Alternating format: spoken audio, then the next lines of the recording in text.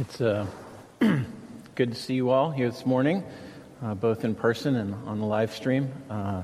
This morning we're going to celebrate the Lord's Supper at the end of the service. If you're in the pews and you don't have one of these little packages of the elements, you can go back to the back and the ushers would be happy to serve you with those. And for those of you at home, this is just a heads up. We'll transition from the sermon right into the Lord's Supper. So that's where we're going for the rest of our time. So the snow is falling, but we have a rich text for us to look at this morning. So we will endeavor to get out of here in a timely manner, but we will linger now over the Word of God for a few minutes. So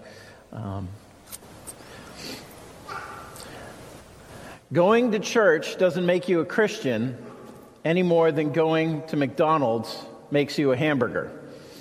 So I heard from Keith Green a long time ago, and Keith Green was a Christian musician.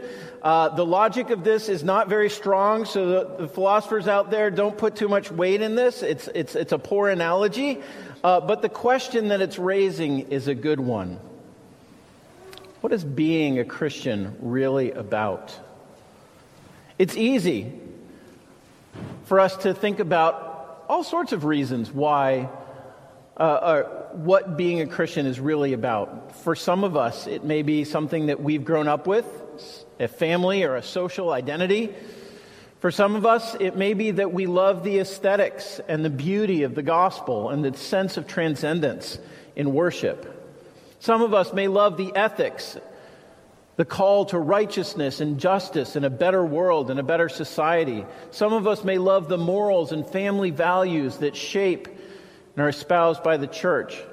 Some of us may love the ritual, the music, the comfort of the familiar and the regular. Some of us may love the community and people who love us.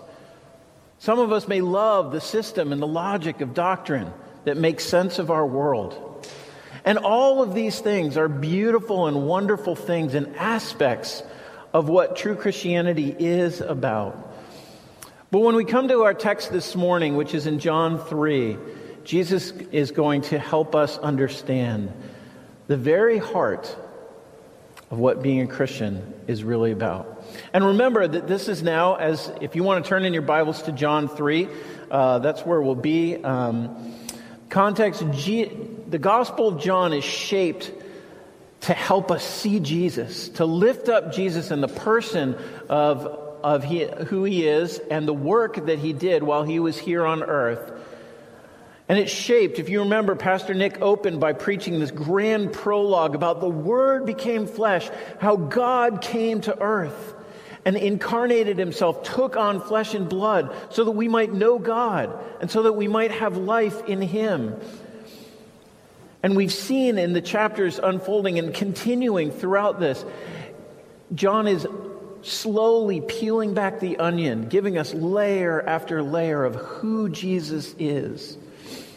And this brings us to our chapter. We're actually going to begin, if you're going to read along with me, at the end of chapter 2. The end of chapter 2 is verse 23 will actually be the beginning of our passage this morning. So we're going to read and look at this. This is the first of 3 encounters with individuals where Jesus clarifies who he is more and more. And as we go, Kevin, and we're using can I get rid of this, or what are we using? All right, good.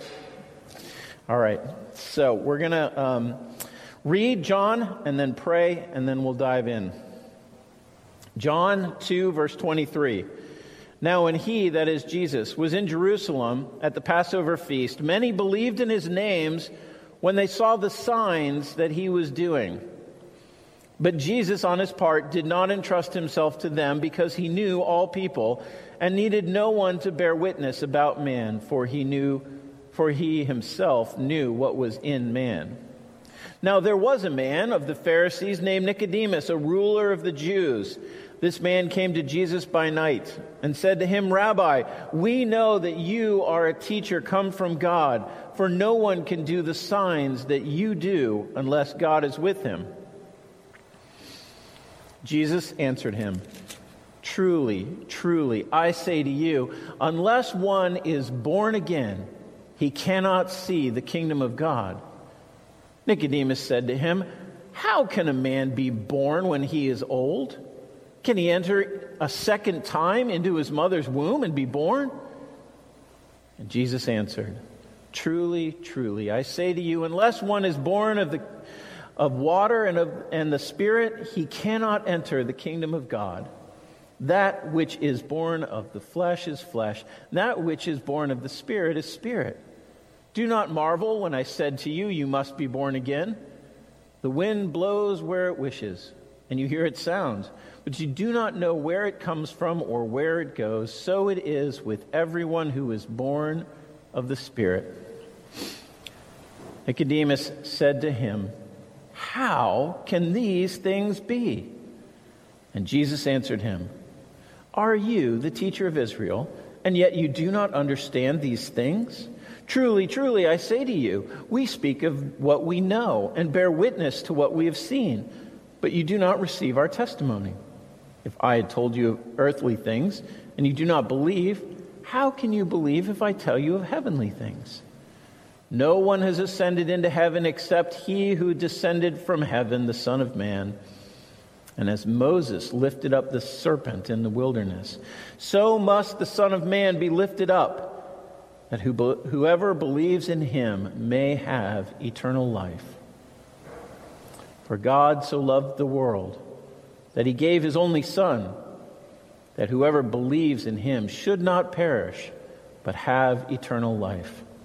For God did not send his Son into the world to condemn the world, but in order that the world might be saved through him. Whoever believes in him is not condemned, but whoever does not believe is condemned already, because he has not believed in the name of the only Son of God. And this is the judgment. Light has come into the world, and people love the darkness rather than the light, because their deeds were evil. For everyone who does wicked things hates the light and does not come to the light, lest his deeds should be exposed. But whoever does what is true comes to the light, so that it may be clearly seen that his deeds have been carried out in God." Let's pray together. Lord, thank you for your word. Lord, we thank you for this passage that so beautifully reveals to us, Lord, the greatness of Jesus and his work for us. Lord, I pray this morning that your Spirit would enable us to hear your word, and Lord, that you would apply it by your Spirit to our hearts. Lord, that we would know the greatness of your power, the depth of your love, and the wonder and amazing grace that you have shown us in Jesus Christ. Lord, be with us, we pray. In Jesus' name, amen. Friends, here is the good news. We can be born again. We can be changed from the inside out, not because we are good enough, but because God is gracious and powerful enough to work in us. This is the big idea that John wants us to get from this picture this morning, that through Jesus, we can be made new and transformed. What does this mean? Well, let's look at it. Let's think about this and explore this passage together. We're going to ask 3 questions. 1, of the new birth. 1, what is the new birth? 2, how can it happen to us? And 3, will you respond? So the first one, what is the new birth? Verses 1 through 8 tells us this well-known story of Nicodemus the Pharisee, a law-abiding citizen, one who would be a faithful member of the Jewish ruling class. He would know the law and keep it carefully. He would be an upstanding man of character. He'd be the guy that you would trust to mow your lawn, put your mail in, and watch your pets while you went away for 2 weeks. He would be someone who would be trustworthy. And he was trusting in the religion that he knew and the practices that he knew to know God. And he knew a lot about God because he knew the Old Testament scriptures. And he comes to Jesus and he says, I've seen the signs. And this is a theme we've already talked about a little bit. It's why I read the very end of chapter 2, because John recounts that many people saw these signs and believed in Jesus because of the signs that they saw. And Nicodemus comes and says, you must have come from God because of the things that you're doing, because of the things that we have seen you do. You've got a good thing going, and I want to know more. I might even want in on whatever it is you've brought. I think that's the heart of Nicodemus coming to Jesus. He comes at night, maybe because he was afraid, but I think probably more symbolically, he comes at night because he comes as a figure, as a type of one who doesn't fully understand who Jesus is yet. And he comes and he asks these questions. And Jesus, as he is so prone to do, hears a question, and then he turns it back and he reframes the question. And he restates it to say, you know what you're bringing to me is helpful. Okay, you think I'm from God. That's good. You want in on this. I'm actually going to push this into a place you never thought it was going to happen. Jesus changes the question. He says, you know what? If you want to see the kingdom of God, you want to be a full participant of all the promises that God has given to Israel, you want to know that God the way you think you do, you must be born again. If you look at your footnote, it might say born from above. The word there could mean either of these things, born again or born from above. And Nicodemus responds by taking the first part, the being born again idea, and he says, Jesus, that's the craziest thing I ever heard. His questions reveal his incredulity. You mean I, a grown man, have to go back into my mother's womb? That's crazy. I've been studying and knowing God for 70 years. You want me to now start over like a baby? He doesn't understand what Jesus is talking about. And so Jesus, in verse 5, begins to clarify. What does Jesus mean by being born again or born from above? He says it means being born of water and the Spirit. Okay, what does that mean? Well, there's been lots of conversation in the church about this. Some people seem to think that Jesus was referring to the baptism of John in the River Jordan and then the baptism of the Spirit. Some people think that it might be referring to our physical birth because we're born in water, because we swim in a uterus that has amniotic fluid, and so that's the water, and then we're born in the Spirit because we have along with that physical birth, we have a spiritual birth that comes later. Some people seem to think it relates to baptism in the church, and how the church is a part of baptism by water and by the Spirit. All of these things are relatively possible, but I don't think that they're the easiest way to do it, easiest way to understand it. Jesus is not referring to two things when he says born of water and the Spirit. He's referring to one thing. This is why I say that. First of all, because the grammar tells us it. If you look very carefully in the ESV, it's helpful because it points it out. It says, unless one is born of water and the Spirit. He doesn't say of water and of the Spirit, which would have one preposition for each element. It's one preposition that then encompasses both of the two things afterwards. The second reason why I think it's one thing is because it's parallel to being born again in verse above. And then in verse 8, he says being born of the Spirit without clarifying more. I think Jesus is just talking about one thing. He's talking about this work of God that renews us, makes us alive again spiritually. And the reason why I think Jesus did that is because I think Jesus had in his mind the passage from Ezekiel that was read earlier in the service. I'm going to read again the passage, verses 25 and 26 from Ezekiel 36. This is the promise of God to his people of the coming new covenant promise and the coming new age that will happen. He says, I will sprinkle clean water on you, and you shall be clean from all your uncleannesses. And from your idols I will cleanse you. And I will give you a new heart, and a new spirit I will put within you. And I will remove the heart of stone from your flesh and give you a heart of flesh.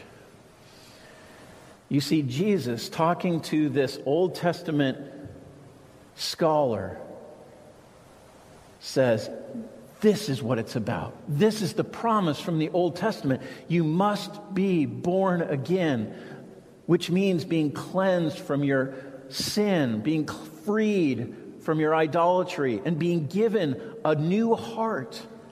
That sin has made our hearts hard like a stone, and that by God's Spirit, He's going to take that heart out and give us a new one that's made alive by His Spirit. And this is the picture. These are two elements of this one work that the Bible calls regeneration. An internal transformation whereby we are transferred from darkness or from death to life. And remember, in Ezekiel, maybe you don't remember, in Ezekiel 37, there's this famous vision that God gives to Ezekiel where He takes him to a valley, and this valley is filled with dry, desiccated bones. There's nothing but just skeletons lying around. And God says, Son of man, can these bones live? Ezekiel says, only you know. He says, prophesy and pray, and the Spirit, the wind of the Spirit of God, blows over these skeletons. And they are regenerated. They are brought back to life. And not like zombie, scary horror film, but they're actually brought back to full human health as if they had not died. They were resurrected. The Spirit of God comes and brings life into these skeletons. And Jesus says, this is what it means to know God.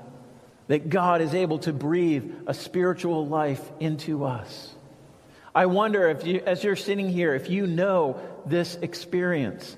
Some of us experience this in maybe a more dramatic way, and some of us experience it in a more gradual way. But the signs of being born again are very clear. I can remember distinctly, I grew up going to church, I read the Bible, I heard about Jesus, and it didn't mean anything to me.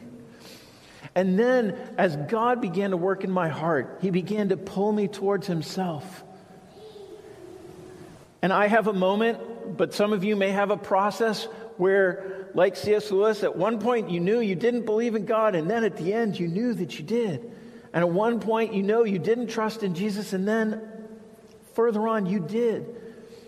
But you know what comes with that? A new spiritual life, a hunger to know God, an ability to read His Word with greater clarity and understanding, a desire to love God and to order your life in a way to worship Him. This is the fruit of a new life where God becomes the center and we are unseated. And this is what God promises us when He gives us a new heart, when He cleanses us from our sin. This is the new birth that Jesus says we need. He looks at Nicodemus and He says, it's not enough for you to be good on the outside or to try to reform yourself to be a little better than you used to be. It's not enough for you to simply keep the law and to keep your hands clean and think, I've done enough. Jesus says, no, you must be born again, made new by God's Spirit and power. Friends, this is the power that turns a political hatchet man like Chuck Colson into a prison minister for the gospel. This is what turns a bitter and depressed paraplegic woman like Johnny Erickson Tata into a joyful artist and minister of hope to many as she ministers to the disabled. And with Nicodemus, it's what turns a fervently zealous religious leader into a humble follower of Jesus. You can be born again, Jesus says to Nicodemus and to us. And Nicodemus then asks the question that leads us to our next section of the text. And the question that maybe is in all of our hearts, which is, well, how can this happen to us? How is it that we get to be born again? Verses 9 through 15, I think, help us see this. Jesus rebukes Nicodemus, saying, you should know these things. You should know the story of Ezekiel. You should know these promises from the Old Testament. He rebukes him for not knowing them, and he rebukes him for not listening to Jesus. Think about it. Nicodemus at the very beginning said, hey, you've done all these great signs. You come from God. And then Jesus says something that he doesn't understand, and Nicodemus is incredulous. Why won't you listen to my testimony? You want a sign? You're looking for some reason to believe my authority about this? And this is kind of the flow. The passage is not simple to work through, but the flow is that Jesus is leading up to verses 14 and 15. Jesus is saying, if you want a sign to know why you should listen to me, if you want to know how this happens in your life, verse 14, as Moses lifted up the serpent in the wilderness, so must the Son of Man be lifted up, that whoever believes in him may have eternal life. Just as Moses lifted up the serpent in the wilderness. Now, how many people know that one from their Sunday school? I didn't. I knew it. Jack Lauer knows it. So, yeah, there we go. Praise God, we have a great children's ministry. We're doing well. So, but this is in Numbers chapter 21. And I'm going to read this to you really quickly because it's a really helpful passage.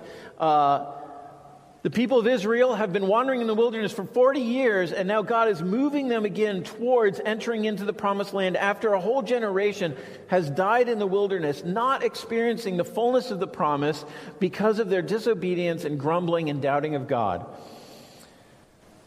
And this is what happens. From Mount Hor, they were set out by the way to the Red Sea to go around the land of Edom, and the people became impatient on the way. And the people spoke against God and against Moses, saying, why have you brought us up out of Egypt to die in the wilderness? For there is no food and no water, and we loathe this worthless food. Then God sent fiery serpents among the people, and they bit the people, so that many people of Israel died. And the people came to Moses and said, we have sinned, for we had spoken against the Lord and against you. Pray to the Lord that he might take away the serpents from us. So Moses prayed for the people. And the Lord said to Moses, make a fiery serpent and set it on a pole, and everyone who is bitten, when he sees it, shall live. So Moses made a bronze serpent and set it on a pole, and if a serpent bit anyone, he would look at the bronze serpent and live. In light of the disobedience, the grumbling and complaining, think about it. This generation had seen God provide for them for 40 years. And then he moves them along and they're like, we don't like the burgers. We'd like Chick-fil-A instead. Grumbling and complaining and doubting God's goodness to them. God sends a judgment. He sends poisonous snakes. And the people, they cry out, God, save us, help us. And God tells Moses to make a metal snake, an image, and to put it on a wooden pole, and to lift it up among the gathering of God's people. And everyone who was bitten and poisoned, who saw that snake, who saw that it was a symbol of God's saving presence among them, would not die because of the poison in them, but would live. It is a picture of a gracious salvation for people who can't save themselves. And friends, this is what Jesus wants us to know about being born again. We are born again because just like that serpent was lifted up in the wilderness for a disobedient people so that they could look on it in faith and be saved, so the Son of Man will be lifted up on a wooden cross among people who are dying because of their sin, people who are helpless to save themselves. When the Son of Man is lifted up in the Gospel of John, it is always lifted up on the cross of Christ. Lifted up on the cross where Jesus died.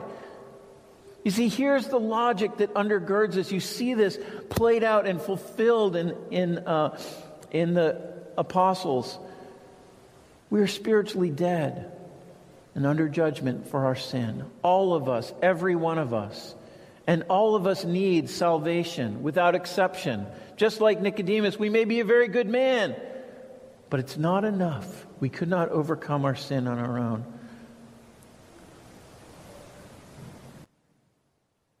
What we see is that the only hope that we have is to look outside of ourselves for a Savior. And Jesus being lifted up takes our sin and the punishment for our sin of death, God's judgment and condemnation on our sin.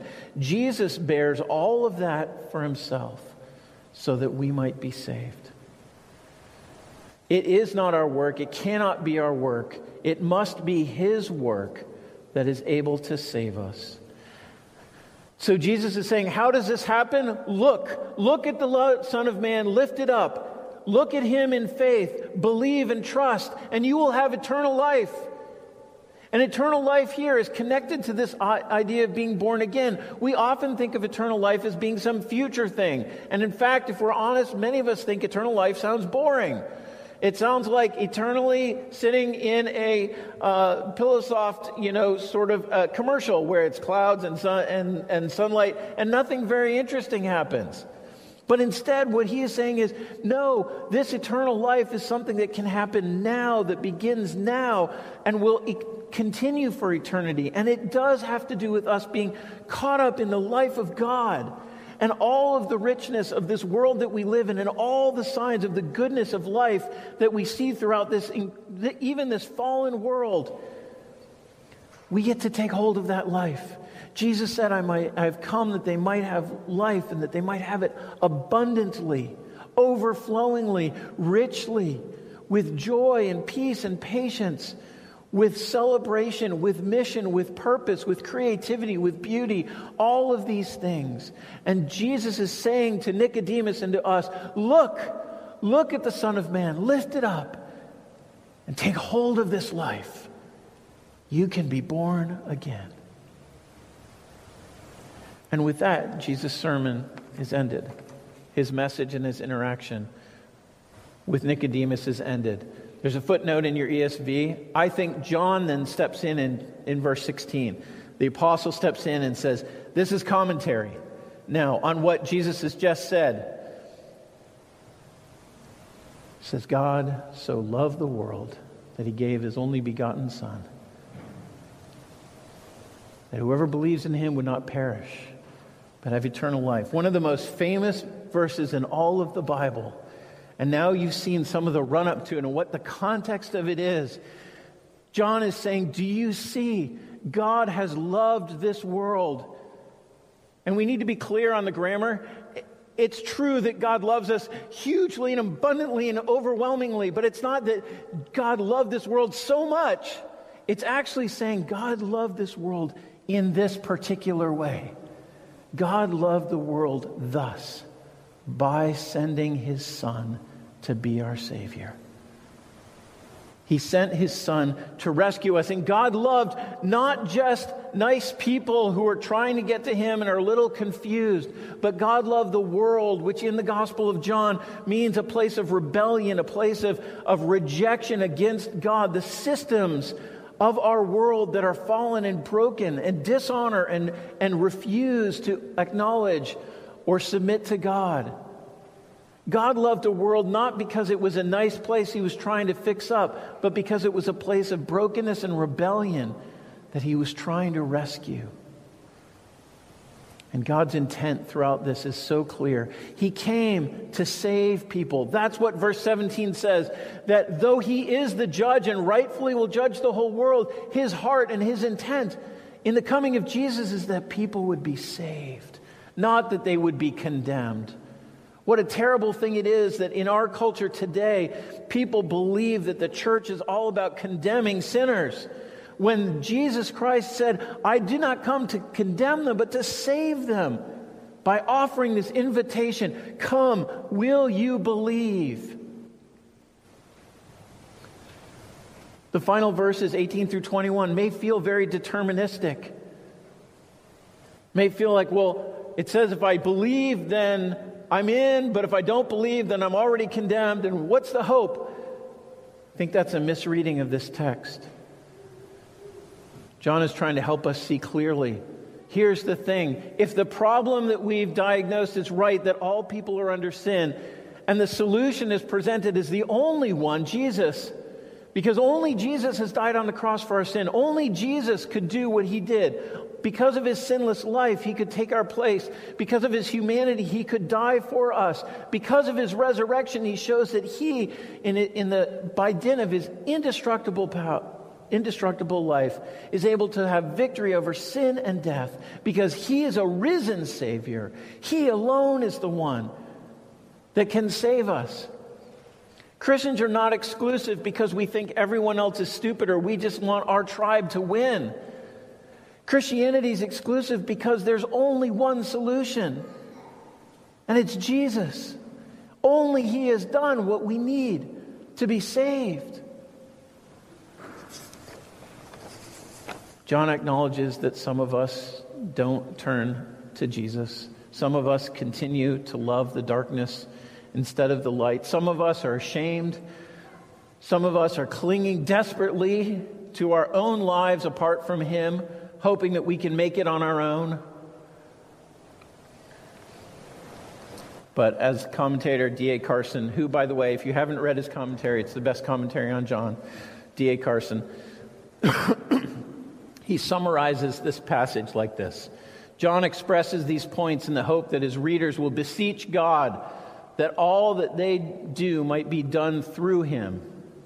That is, in short, that they will turn to the lifted up Son of Man with the same desperate, unqualified faith as the Israelites displayed who turned to the bronze snake in the desert. By such faith and such faith alone can anyone experience the new birth and thereby gain eternal life. Friends, will you respond to this call? Jesus' encounter with Nicodemus then turns into a sermon and a call by the Apostle John. Will you respond to this call today? Maybe you're one of those people who loves church because of the beauty and the aesthetics, or because you love the community and the love for one another. But when you hear me talk about being born again, it feels foreign. It feels alien. It's something you've never really considered before. Maybe you've grown up in church, and it's because of your family, because of your background, because of your community. It's just kind of who you are. But you've never actually known what it's like to experience this new power, this new life in you. Jesus says, come. Come and believe. Put your faith and trust in me, and you will be born again. We're about to go to the Lord's table. We're going to celebrate communion. What communion is a celebration of these things. It is a celebration of what Jesus has done for us. And for those of us who have trusted in Jesus, who know that we are born again through faith in him, then the table is a place of remembering and a place of celebrating together the new and eternal life that we have in him. It is always a sobering reminder of the reality of our sin and that it cost his death for our salvation. Our table is open to all who've placed their faith in Jesus as their Lord and Savior.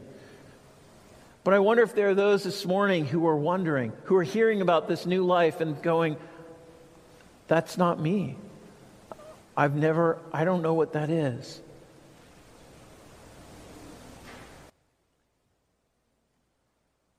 I pray that you would take this time as we celebrate this. Don't eat the bread and cup as you're wondering, because it's an act of faith. It's an expression of trust in Jesus. But instead, take Jesus. Take Jesus into your heart.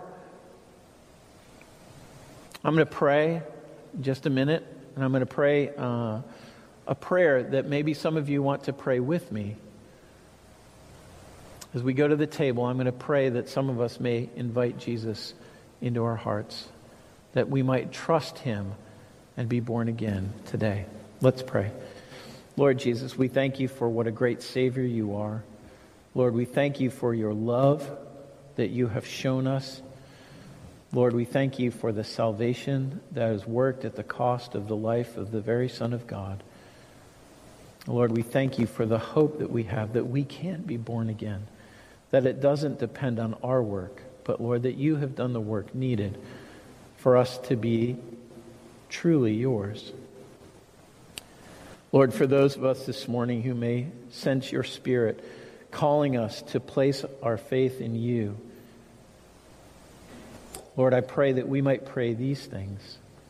Lord, that we confess our sins to you, that our sins have made us, Lord, unworthy to be in your presence and under your condemnation, but that we can trust, Lord, we put our trust this morning in Jesus,